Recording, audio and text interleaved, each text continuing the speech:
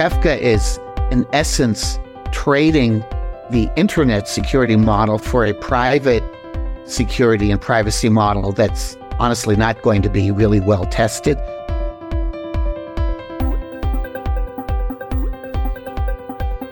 Hello, I'm Andrea Fox, Senior Editor at Healthcare IT News, a HIMSS media publication. Today on HIMSScast, I'm joined by Dr. Don Rucker, Chief Strategy Officer at OneUp Health and former National Coordinator for Healthcare Technology. Welcome to the program, Don. Thank you, Andrea. Appreciate it. So how are you? How has your summer been? Well, it's been busy. Right now, I'm out in Park City, Utah. So between conference calls and all that kind of stuff, trying to do a little mountain biking. Oh, that's great. That's great. I was going to ask you, what is your superpower? Is it mountain biking? No, I think anybody who's seen me mountain biking would probably be charitable and say no.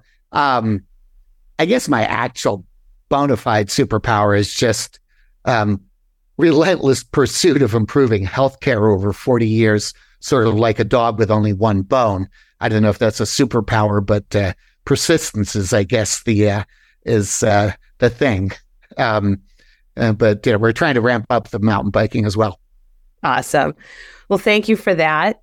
I wanted to do a little icebreaker before we jump into our topic today. TEFCA and FHIR updates, a little bit weighty. When we spoke in June, you went over the technical limitations of the National Healthcare Interoperability Strategy and how healthcare data outside of HIPAA and electronic health records should come into play. How has interoperability in TEFCA progressed since then? Yeah, I think, part to things that you guys have done and I think a broad national conversation, many places, including Twitter and LinkedIn.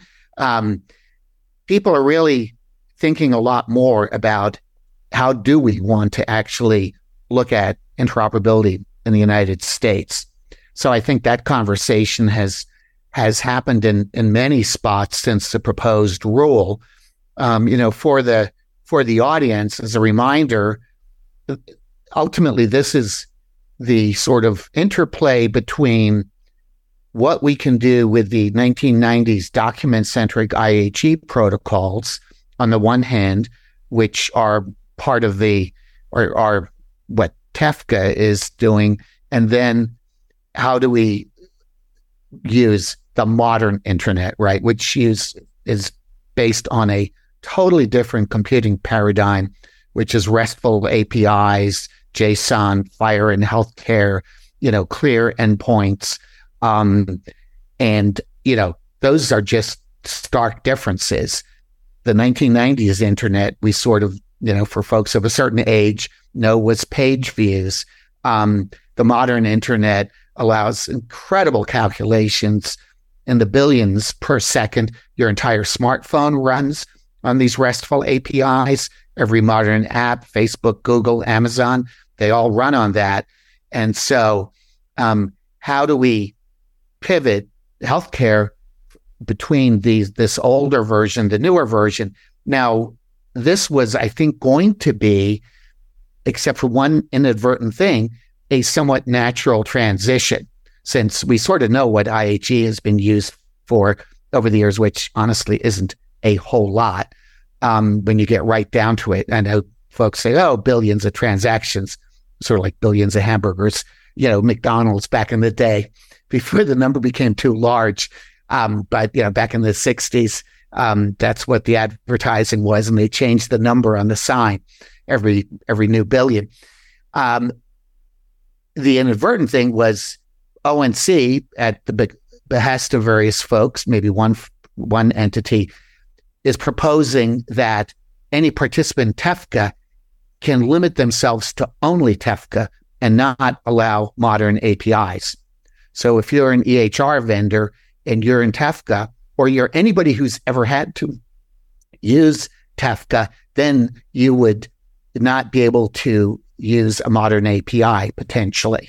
And obviously that goes straight against what the Cures Act said, which is APIs without special effort and no information blocking. This is APIs with a special effort and with information blocking. So ONC, for reasons that I think are still somewhat unclear, put in that you can information block if you're a participant in TEFCA, right? So as a reminder to folks, information blocking defined by Congress, right? So this is the law, is anything that interferes with the access, exchange, or use of health information. That's straight out of the U.S. code. And so that's not even a regulation. That's the U.S. code, the law. Obviously, the TEFCA formulation with brokers, this complex set of opaque brokers, as it turns out, this ancient IEG protocol, and then the fact it's only as a document, so you have to parse it, directly interferes with access, exchange, and use, which is why TEFCA somewhat paradoxically needs an exemption from information blocking. So I think this has become clearer to a lot of people. Obviously, some of the parties want to information block. Their entire business has been based on inward information flows, because honestly, our payment system has incented that. But that's sort of out there, and I think there's a lot more understanding of that since we last talked. So one of the other things that we talked about is this national provider directory that CMS is working on, and you said it shouldn't be run through the QHINs under TEFCA. Well, they're not per se running. I guess implicitly they might be running a national provider directory, right?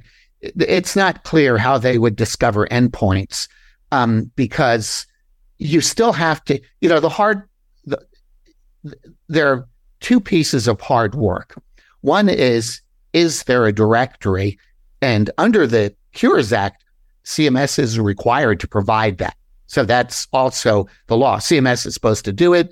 They have a proposed RFI out on that, that, has now been, presumably they're working on.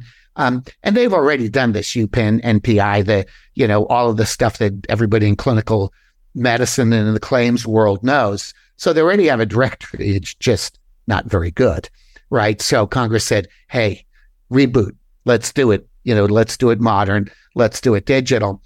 Obviously the QHINs may have some private knowledge of where parties are.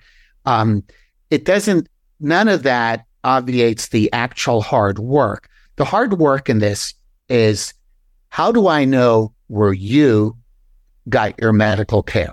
If I'm software, I have to figure out where you got medical care. I can't just send a query to every doctor in every hospital in the United States. Did, Ms. Fox with, some demographics, age, maybe a social security number, did she get care at your institution? Right. That's obviously not going to work. Right.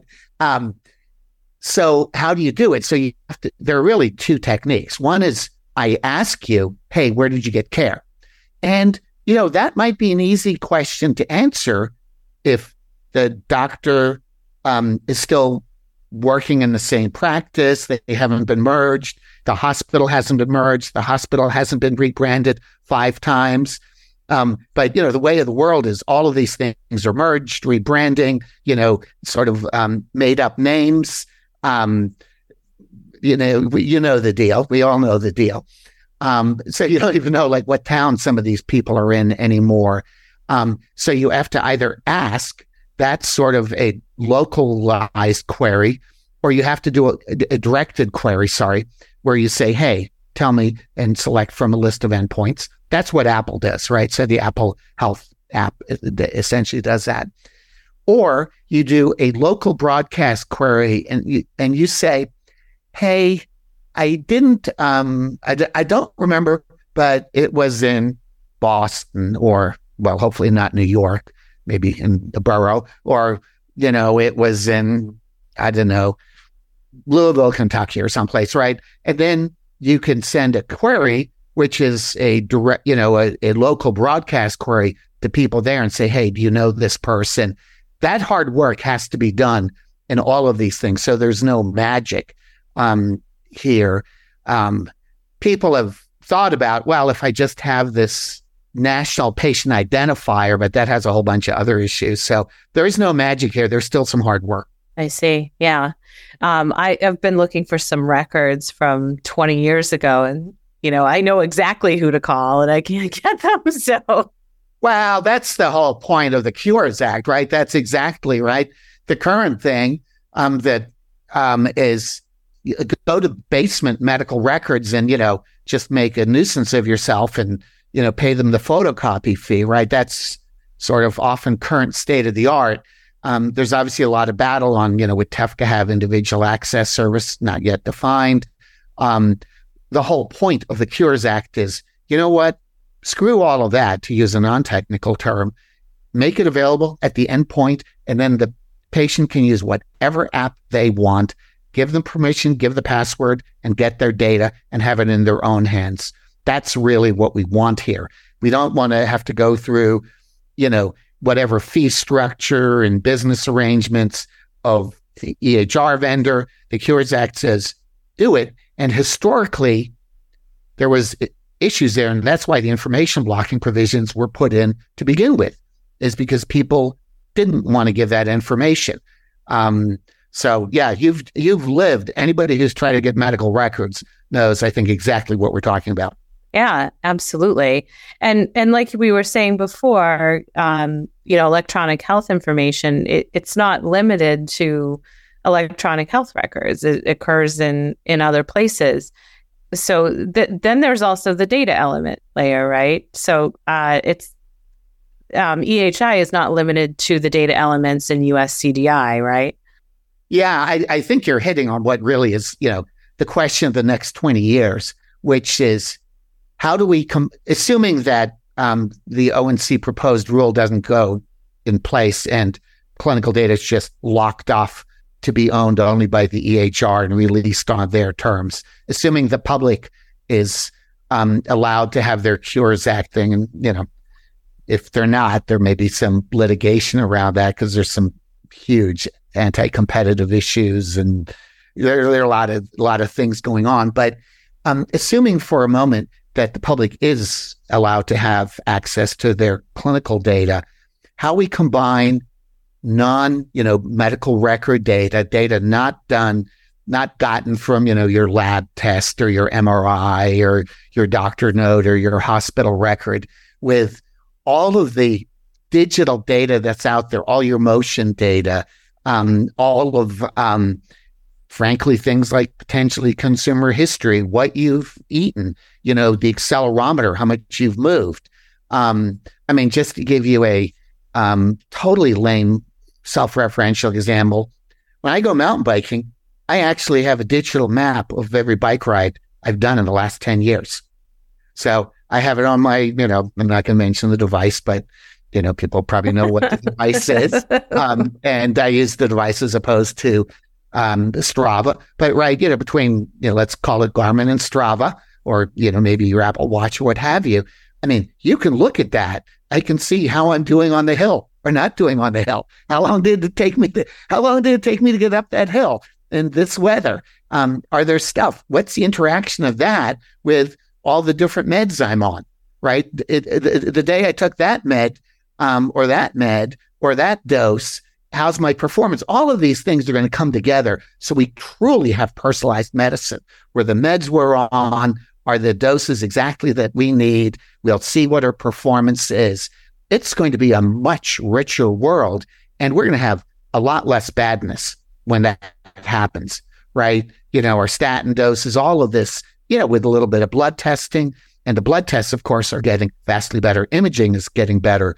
So we need to be able to combine clinical data and this non-clinical data that, and we don't want to shut that off with, overturning the Cures Act through rulemaking, assuming that it's even legal, but that's, yeah. I see.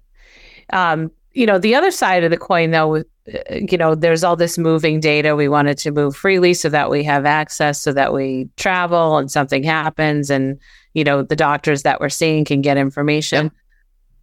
What about data security? So then there's the gatekeeper on the other side.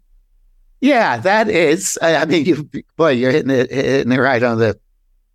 That is, another one of these existential questions. It's like the yin and yang of this, right? Yeah. Is, privacy and security. I think, interestingly enough, that is, frankly, one of the challenges with TEFCA, right? So TEFCA is, in essence, trading the internet security model for a private security and privacy model that's honestly not going to be really well tested. And whenever you have these private protocols, somebody always breaches them. That's just the nature of computing. There are so many smart and, frankly, maybe a little bit evil people around, or a lot evil around. There are, when you have something that's this obscure, it's always broken.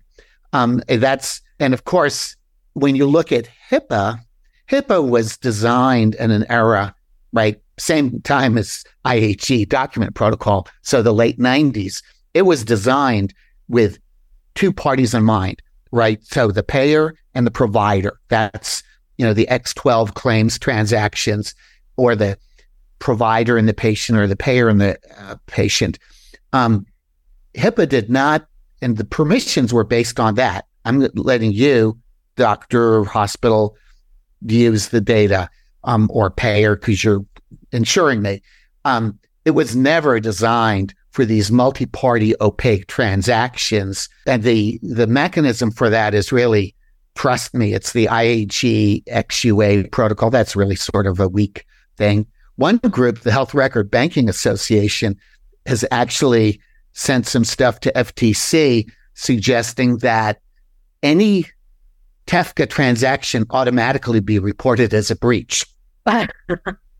Now, they obviously have a point of view here, but it's, when the permissions are opaque, the counterparties are opaque. Some of this, for example, in a post-Dobbs world comes up, right? Because a lot of that, the boundaries there are on state lines, right? There is nothing. If I'm giving a HIPAA waiver when you join a practice, I'm sort of okay, you're my provider or you're my payer. And typically those are within state relationships, the economic relationship, even if it's a national payer, you're in the, Blue Cross of pick your state, or whatever Cigna of that state. How do you know if the QHIN, right? What state is the QHIN in? I mean, you don't even know, right, where these things exist, right? So all of that hasn't really been sorted out realistically. And you won't be able to know, at least from the things I've seen, prospectively, right? And so I don't think people appreciate that form they signed with 30 other forms the first time they ever walked into a hospital or doctor's office. Remember that whole clipboard, sign here, right? Yeah. I don't think they appreciate what they've just signed away back before they sort of knew intuitively what it was, right? Because even if you don't know HIPAA, there's a privacy protection to the doctor-patient relationship.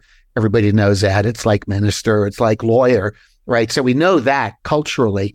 And we're assuming that digitally, but they're not assuming QHIN, right? They're not assuming that if your religion is you're in a confessional, they're not assuming that will be shared with every other priest in the country or the planet, right? Not to get religious. No, that's a good analogy. I'm talking about religions that I'm not a participant in, so I shut my mouth up. But, right, it's that multi-party world. So that, I think, hasn't been sorted out. And of course, then there's all the transaction costs, right? Because all of these brokers and toll takers.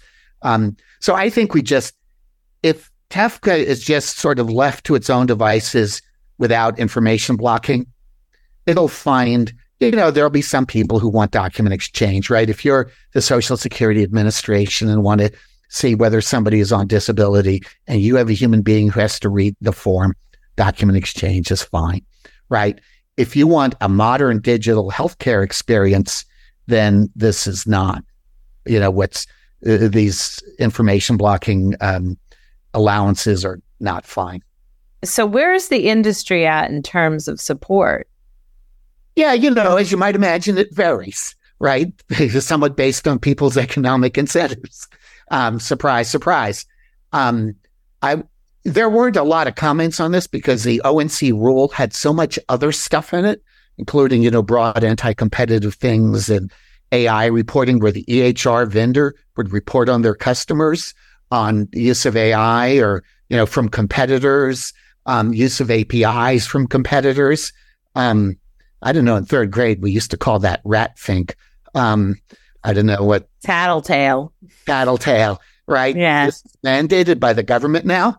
There's a lot of stunning stuff in that proposal. Modern vendors, don't want this information blocking. Farzad's company, Eldate, had a great comment against that. I don't know. Farzad personally has not come out, but his company's comment letter, these are public comment letters. All I'm talking about is what's in the public record here. There's no two-party conversations here. Athena, which, is a modern digital cloud-based, they were against this. You can read their comment letters.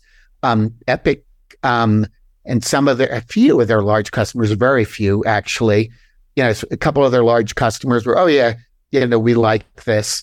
Of course, they're built up to not share information, right? They want all of the referrals to come into their network. They don't ever want a referral to go outside of their networks, and if you're running a healthcare system, that has a name. It's called leakage, right? So their entire design is to prevent leakage. So obviously anything that allows patient choice is, ixnay, right? The famous, they hate that. Epic, I guess IHE wasn't even, I don't know, this may be waggish. Maybe IHE wasn't even old enough for them. They want, in their comment letter on page 126 and 127, with their 130-page comment letter, and they do, by the way, great comment letters. Having been the recipient of them when I was at ONC, Epic does an awesome job with their comment letters. So kudos to them.